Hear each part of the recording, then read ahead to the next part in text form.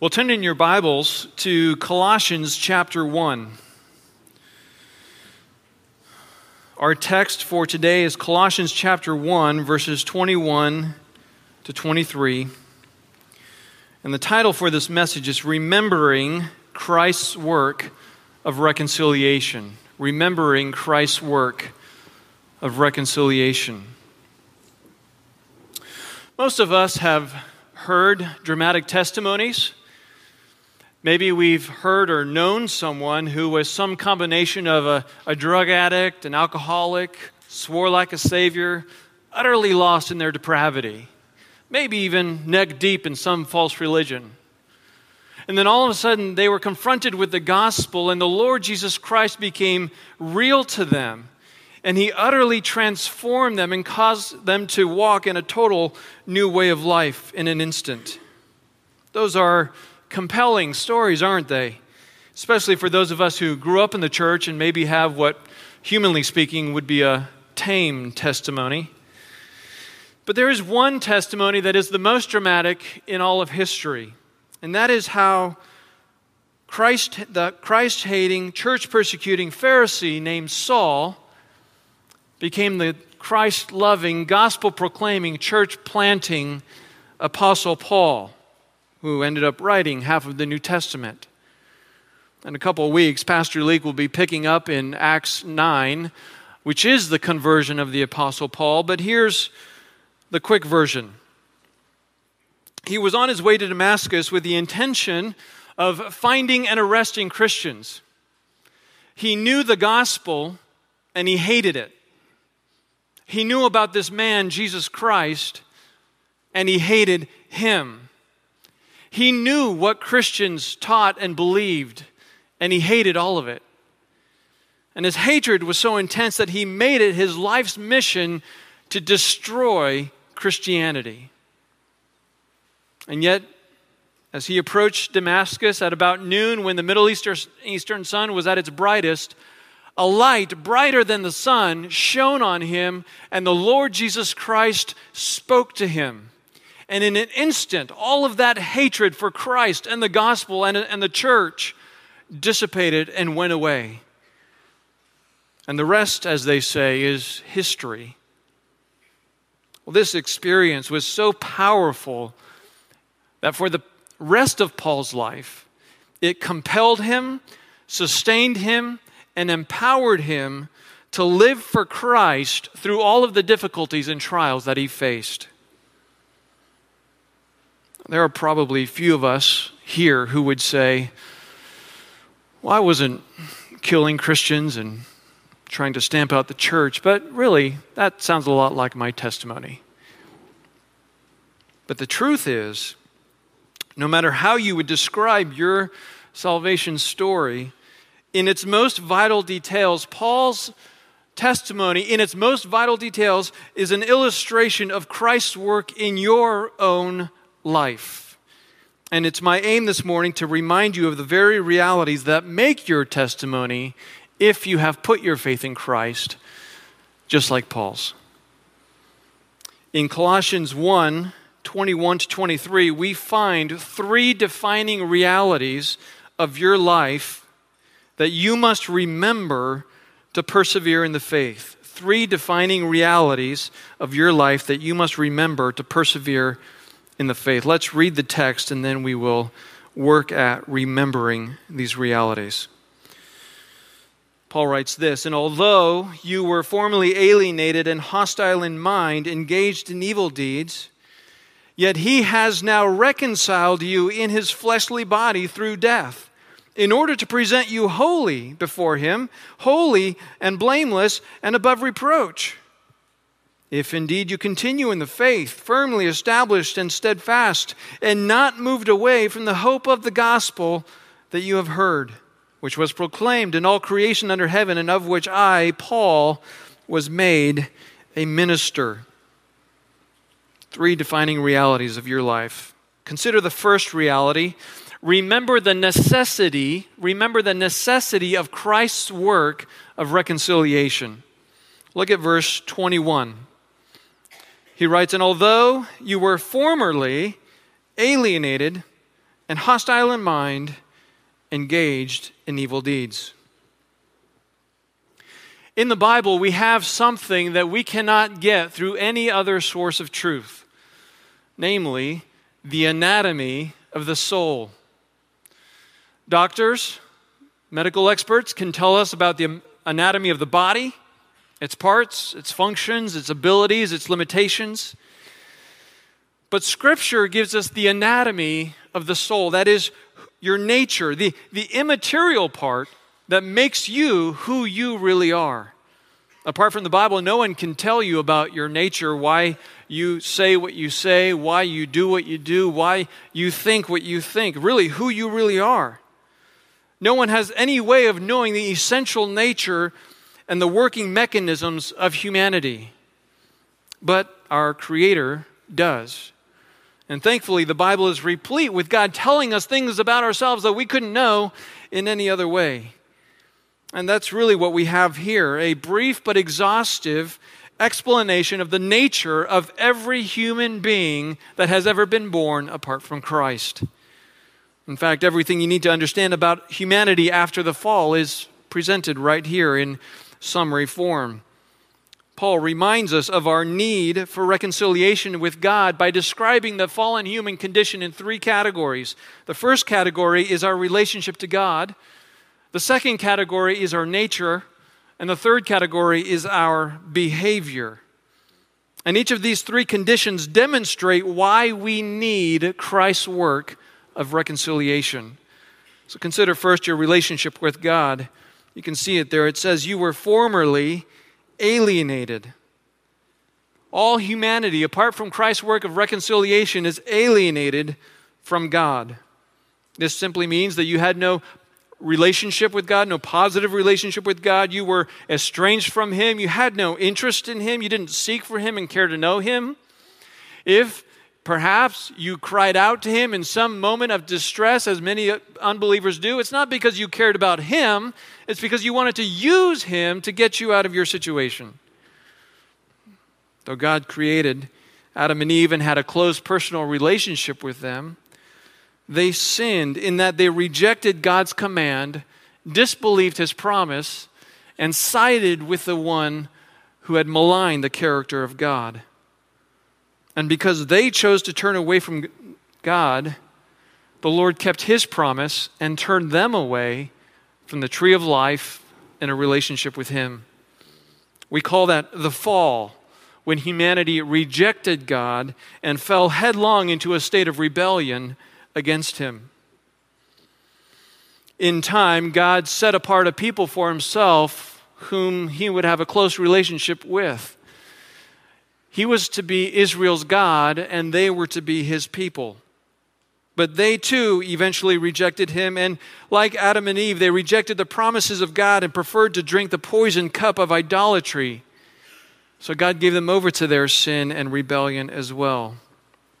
In Ephesians, the sister letter to Colossians, Paul described the Gentiles' alienation from God this way: remember that you were, at that time, before Christ, separated from Christ, excluded from the commonwealth of Israel, strangers to the covenants of promise, having no hope and without God in the world.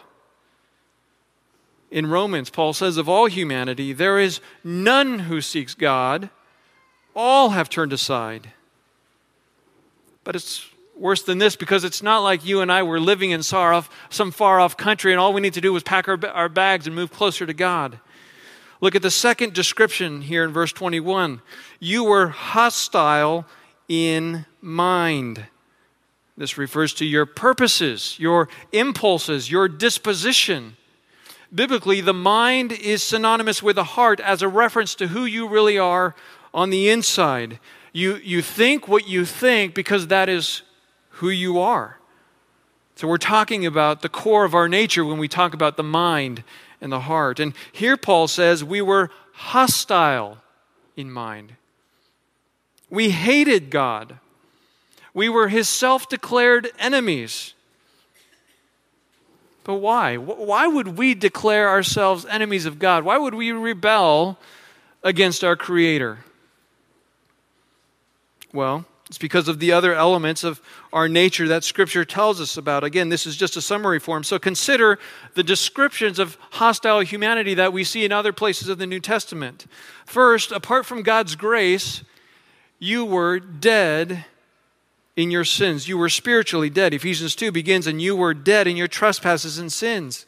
Mankind is born into this world spiritually dead. It means we can't hear God's voice.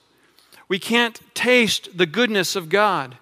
We can't feel the sweet aroma, the fresh air of His presence, or feel the warmth of His light. We could do nothing to sense or respond to spiritual stimulus. You and I were spiritually dead. Second, humanity, apart from God's grace, has a calloused and hardened heart. Ephesians 4:18 says, they are darkened in their understanding, alienated from the life of God because of the ignorance that is in them, due to their hardness of heart. They have become callous. By the practice of sin, we've seared our conscience and hardened ourselves against the law of God that is written on the heart.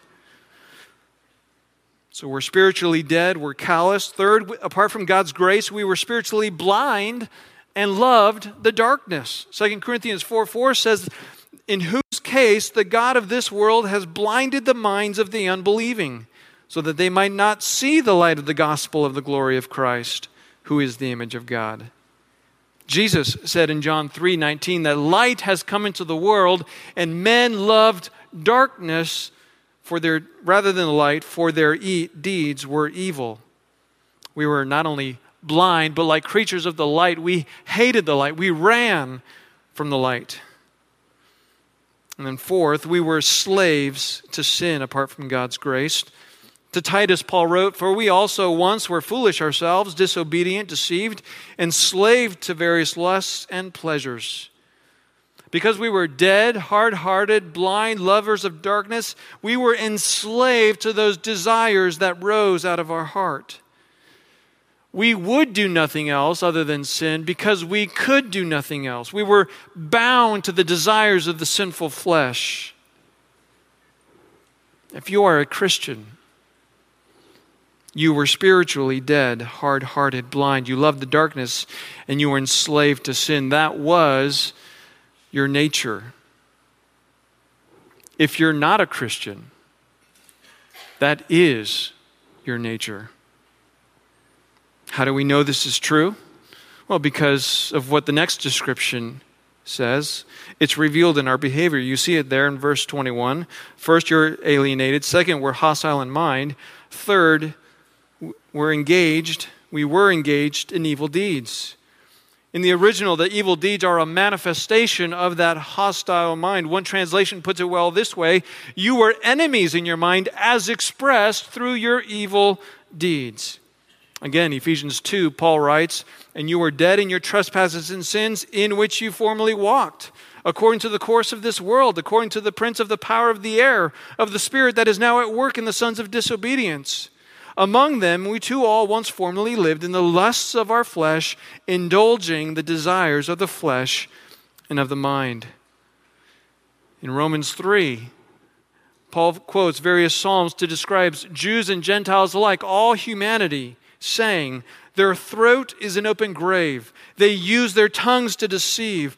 The venom of asps is on their lips. Their mouth is full of curses and bitterness. Their feet are swift to shed blood. Their paths are ruin and misery. And the way of peace they have not known. There is no fear of God before their eyes. Apart from Christ's work of reconciliation in a person's life, this is the nature and the behavior of humanity. And just as a side note, this is why we don't teach a doctrine of free will. The unbeliever's will is only free to roam within the confines of the sinful nature. It is not free, that is, it does not have the capacity or the desire to emancipate itself from the slave master of sin. God alone is capable and must rescue us despite ourselves if we are going to be free from sin. Now, you might hear these descriptions and be thinking, well, I was no saint, but good night, I was not that bad. You might even think, I grew up in the church. I was never hostile to God. In fact, I was a pretty good person. How could God describe me that way? We all likely know unbelievers who are downright decent, good, and kind people. Neighbors, friends, relatives. So how can these things be true of all people?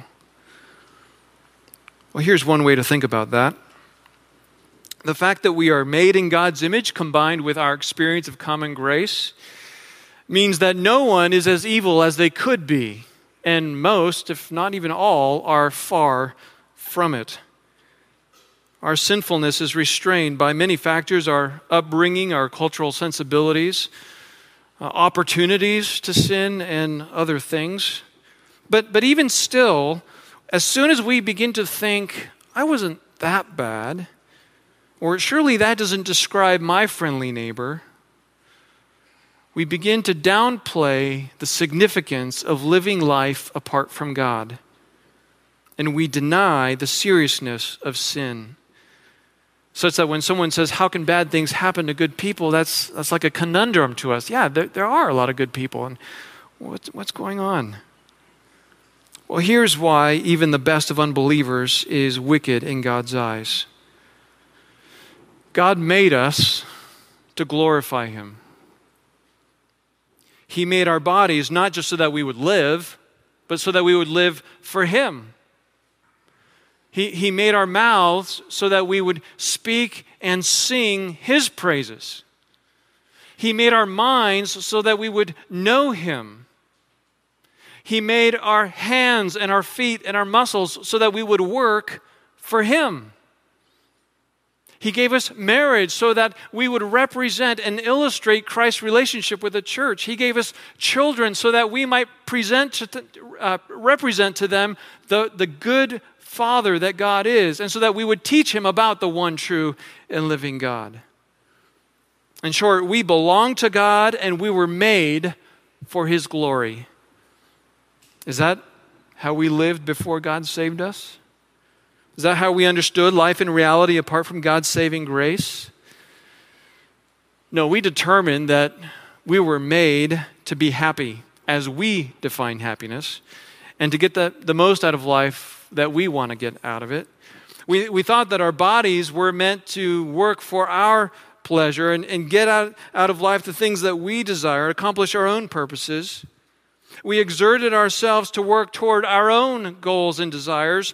We breathed God's air as if it were owed to us. We spoke with our tongues to get our own way and to lash out if someone got in our way. We sang songs that exalted life apart from God. With our minds, we suppressed the knowledge of the one true and living God. With our eyes, we saw God's creation and wondered how chance could cause all this to be.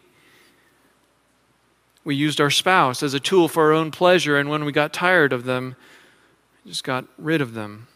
We taught our children what we thought they needed to know, and we hoped we taught them enough reason and logic to not be deceived by religious fanatics.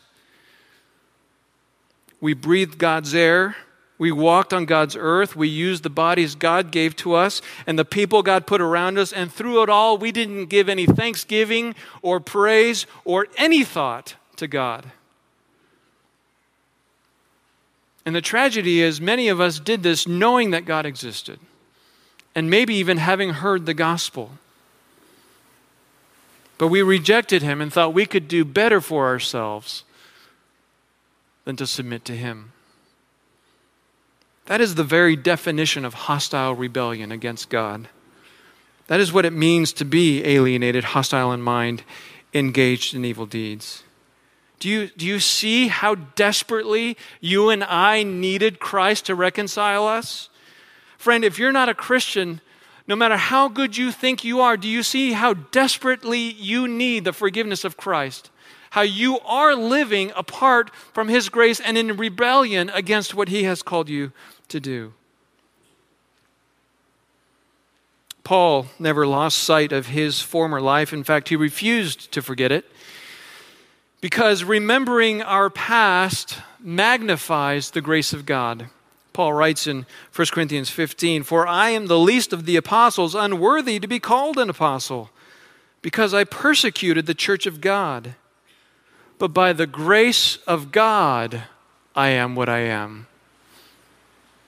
I'm not good because of my own efforts. It's God's grace that has transformed me.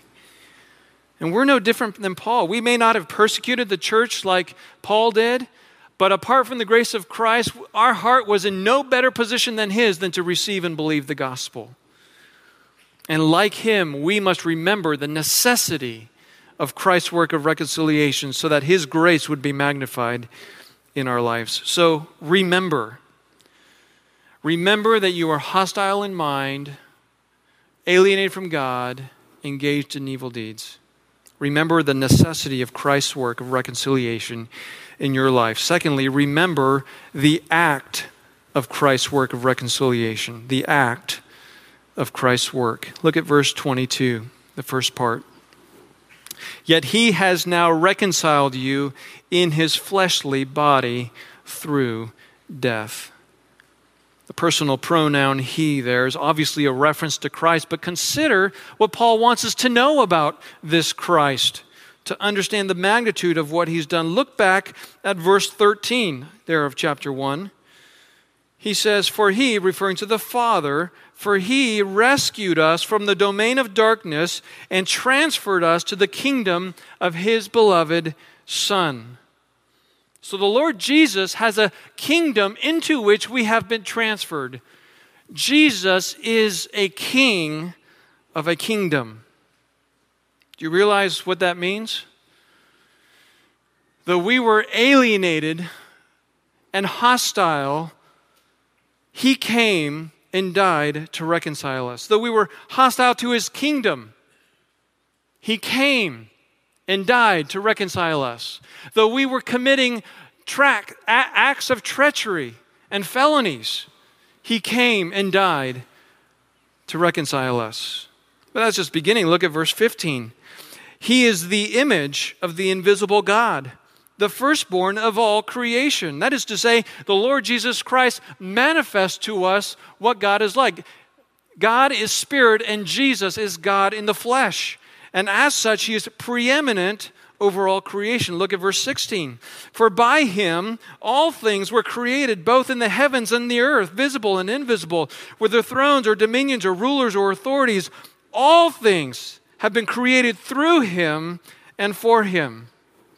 The Lord Jesus Christ is not just a king of some far-off country who died for you. He is God. He is over all creation because he created all things. He is to be worshiped and praised and glorified. And yet he took upon himself a body and endured life on this sin-cursed planet to reconcile us to himself. But there's more. Look at verse 17. "He is before all things, and in him all things hold together." Jesus said to the Pharisees, "Before Abraham was, I am." Well, he could have just as easily said, "Before everything was, I am." Of course, he made all things. And not only did he make all things, but he sustains all things. By the word of his power, Hebrews says, Christ upholds all things. Jesus is the great I am, the sovereign God over all things who created all things and sustains all things. Yet, he traveled that infinite distance from heaven to earth, took upon himself a body, subjected himself to life in this sin-cursed world, and endured the cross in his flesh, shedding his blood for you and me, paying the penalty that we deserve, so that we might be reconciled to him. Why? Why would he do this? He was obviously under no obligation to do anything but rain down judgment on all people. His holiness and his righteousness and his justice demanded nothing but for him to send us all to hell because we were his enemies. But no, he chose to come down and die to reconcile us to himself. Why? Well, that's the third point. Remember the purpose of Christ's work of reconciliation. So remember the need, the act, and the purpose of Christ's work of reconciliation. Look again at your Bible at verse 22. Yet he has now reconciled you in his fleshly body through death in order to present you before him holy and blameless and beyond reproach. Christ's work of reconciliation is intended to reverse everything that was true about us. In fact, he has begun such a work of transformation that once it is complete, what had been true of us would hardly be believable had the Lord not told us. Notice the phrase, in order to present you before him. The word present means to bestow, to award, or to offer. It can be presenting oneself to a master. It can be presenting a child in dedication to the Lord. But what it means here is to present a bride to her groom, to give her as a gift, as it were, to be loved and cherished. Paul told the Corinthians in his second letter that he betrothed them to Christ as a pure virgin. In Ephesians 5, we have similar language here as in Colossians. Christ died to present the church to himself in splendor and beauty. And this bridal presentation is no mere metaphor. It anticipates what will happen as revealed in John 19 of the marriage supper of the Lamb. Not John 19, Revelation 19. Well, what's the significance of this word present in this context here in Colossians 1? You and I were alienated from God. You and I were hostile to God, and we showed it by the way we lived. My friends, it would make a great story if one converted an enemy into a friend, would it not? We've likely heard stories like that.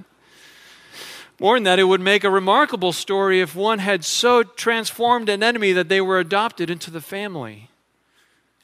But who has ever heard of a man in power and authority who has gone to a far-off country to die and sacrifice himself to save one who has been his enemy and who continues to be his enemy, who hates him and is hostile to him, continuing in acts of treachery and only to bring them and restore them to himself and to make them his bride? Only Christ has done such a thing. And he's done that for you if you have put your faith in Christ. Well, in a way that only the Holy Spirit can inspire a man to do, Paul describes this bridal presentation using three key concepts from temple worship, the system of temple worship and sacrifice. You can see it there. First, he draws you near. Notice that first description of the bridal presentation. It's the word holy, to present us before him holy. We often think of holiness in terms of moral purity, but that's not its fundamental meaning. Primarily, holiness refers to separation. It's the idea of reserving for a special purpose, distinguishing between that which is common and that which is uncommon. And in the context of the sacrificial system, it means to take an object or an animal or a person from among that which is common and to reserve it for a special purpose, namely worship. So when the Bible refers to the holy place or the holy assembly or the Sabbath day was to be kept holy, or that the priests were to wear holy garments, or that anything that touched the altar was holy, it meant that those places, people, things, utensils, clothing, everything else was reserved for a sacred purpose. They were to be reserved for worship. And as such, they were separated from everything which was unholy or common. There was a purification process for making things holy, but that was just the means, not the end of holiness. To be holy is to be reserved for God. So consider what it means for Christ to present you holy before him. Before his grace transformed you, you were far from God, alienated and separated from him. But now you've been brought near to him so that you could be separated from all the corruption that once was precious to you, and now you're precious to him. You were separated so that instead of being hostile to him, you now worship him and glorify him and live for him. In Ephesians 2, after noting that we were separated from God and God's people, Paul went on to write this, "But now, in Christ Jesus, you who formerly were far off have been brought near by the blood of Christ." And he went on to say, "He came and preached peace to you who are far away, peace to those who were near," that is the Israelites. "For through him we both have access in one Spirit to the Father. So then you are no longer aliens and strangers, but you are fellow citizens with the saints and are of God's household." That's the reality that Christ has accomplished. You are one with the people of God. You are one with Christ, and you have immediate and direct access to God. But that reality is only a foretaste of what will be one day. One day on the new earth, John tells us in 21, we will hear a loud voice from the throne saying, "Behold, the tabernacle of God is among men, and he will dwell among them, and they shall be his people, and God himself will be among them." Though God has brought us near now, we live by faith and not by sight. One day we will see Christ as he is. He will be with us, and we will be with him.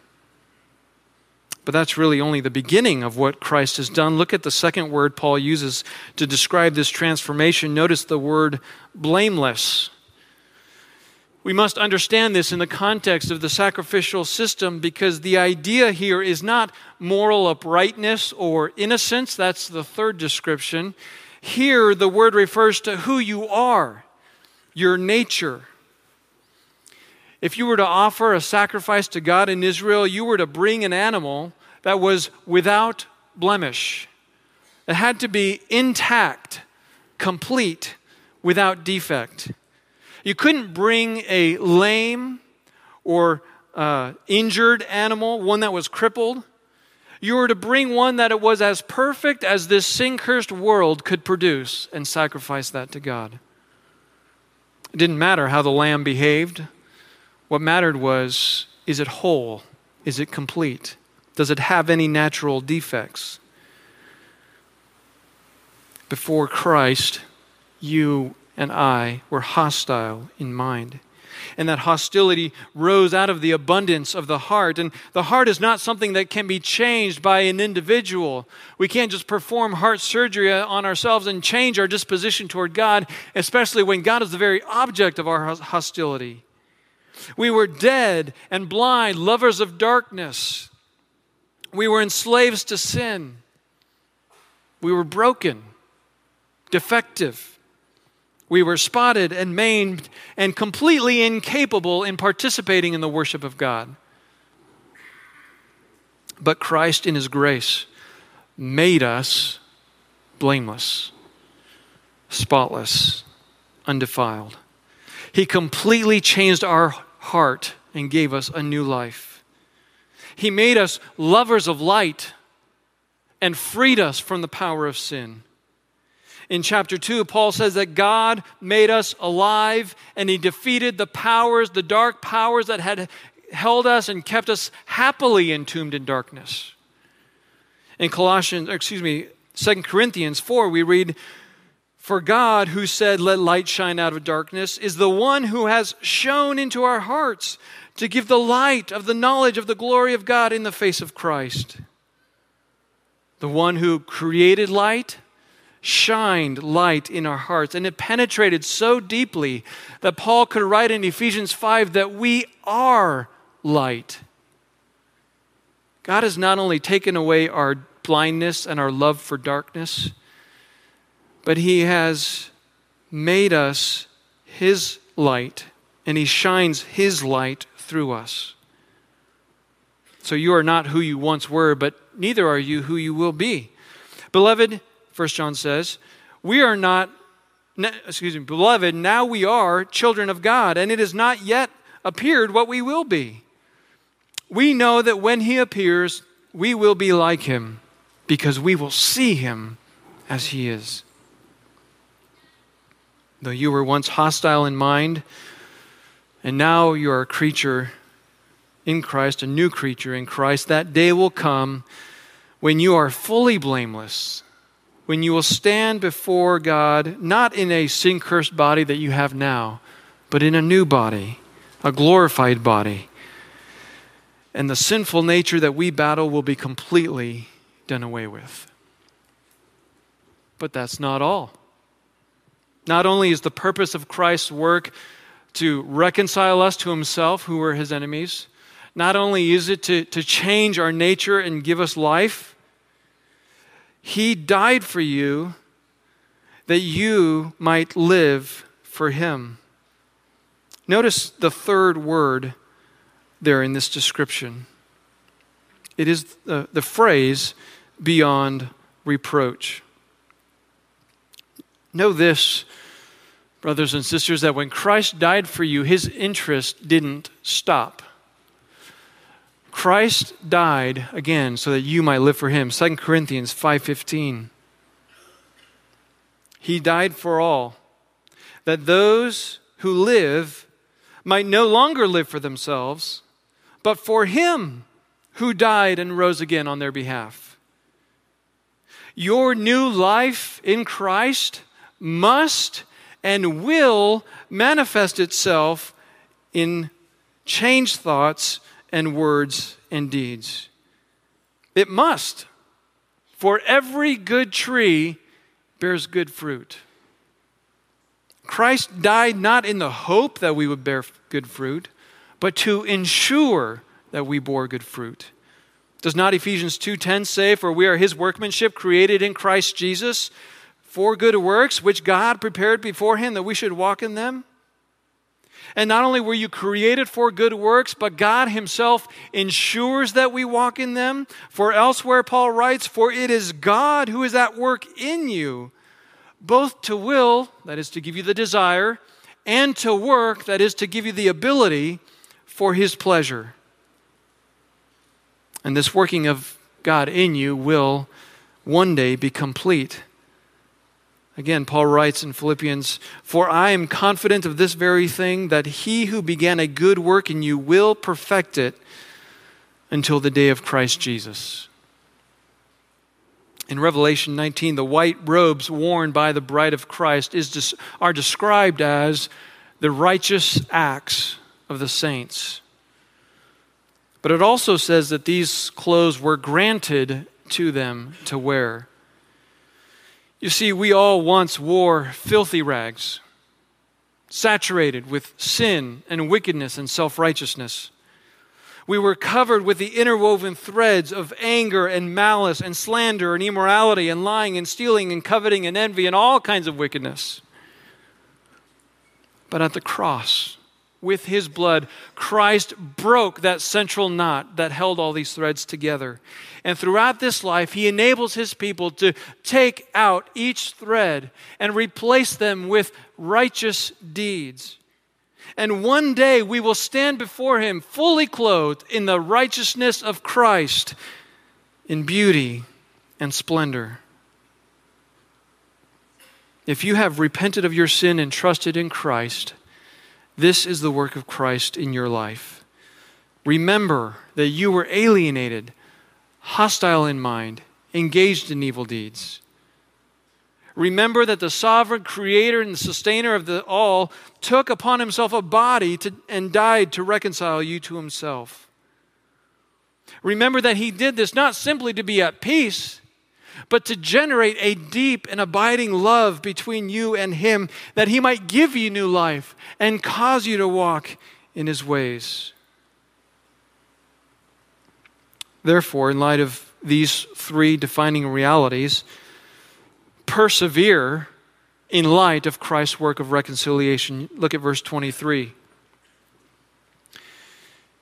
If indeed you continue in the faith, firmly established and steadfast, and not moved away from the hope of the gospel that you have heard, which was proclaimed in all creation under heaven, and of which I, Paul, was made a minister.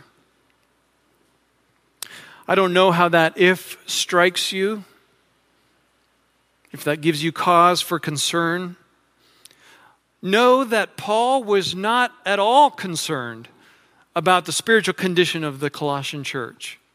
He had already told them in chapter 1 that he rejoiced knowing hearing the report of their fruitful and growing faith. He later tells them in chapter 2 that he rejoices knowing their good order and the firmness of their faith. So the if here is not an admonition or a warning. It's not like the Galatian church that he was actually concerned about. He certainly isn't telling them that they must work to earn God's work of reconciliation, and somehow, if they don't work hard enough, they can undo this work that God has accomplished. Instead, this is an encouragement to them. What he's saying is, God has reconciled you if you are being steadfast, if you are persevering in the faith, and you are persevering. Therefore, we can be confident that God has reconciled you. In fact, the grammatical construction of these verbs, you could roughly translate this way. If you are continuing in the faith, having been established, you are steadfast and not being shifted away from the hope of the gospel. Paul is affirming that those things are true of the Colossian church, and they are true of all believers. For to not be steadfast, to be moving away from the hope of the gospel, is by definition being an apostate, not one for whom Christ died and reconciled to himself. So the if here is not a warning, but an encouragement. These things are true of you. Let them keep being true of you. It's like what he said to the Thessalonians. You're doing well. Excel still more. Persevere in the faith and don't be distracted or disoriented by the people or circumstances that would tempt you to move away from the hope of the gospel of grace.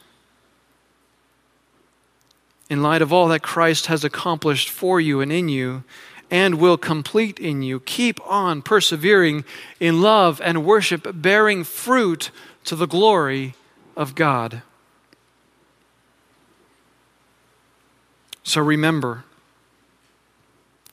that you were alienated and Christ brought you near. Remember that you were hostile in mind and God made you a new creation. Remember that you expressed your hostility in evil deeds and God is sanctifying you to live for Him. And all of this is accomplished by His death on the cross that we might persevere. So as we close, I want to offer 3 implications of this passage. We could come up with hundreds, and in a sense, the whole New Testament is an exploration of the many implications of Christ's death and work of reconciliation. But let me just offer 3. First, if you are not a Christian, before you can remember, you have to believe. If by the grace of God your eyes are opening to the light of your need for reconciliation, don't close your eyes to the light. Don't run away back into the darkness. Press further into the light. Believe in the Lord Jesus Christ, who died and gave Himself to reconcile sinners like you, no matter what you've done, to Himself.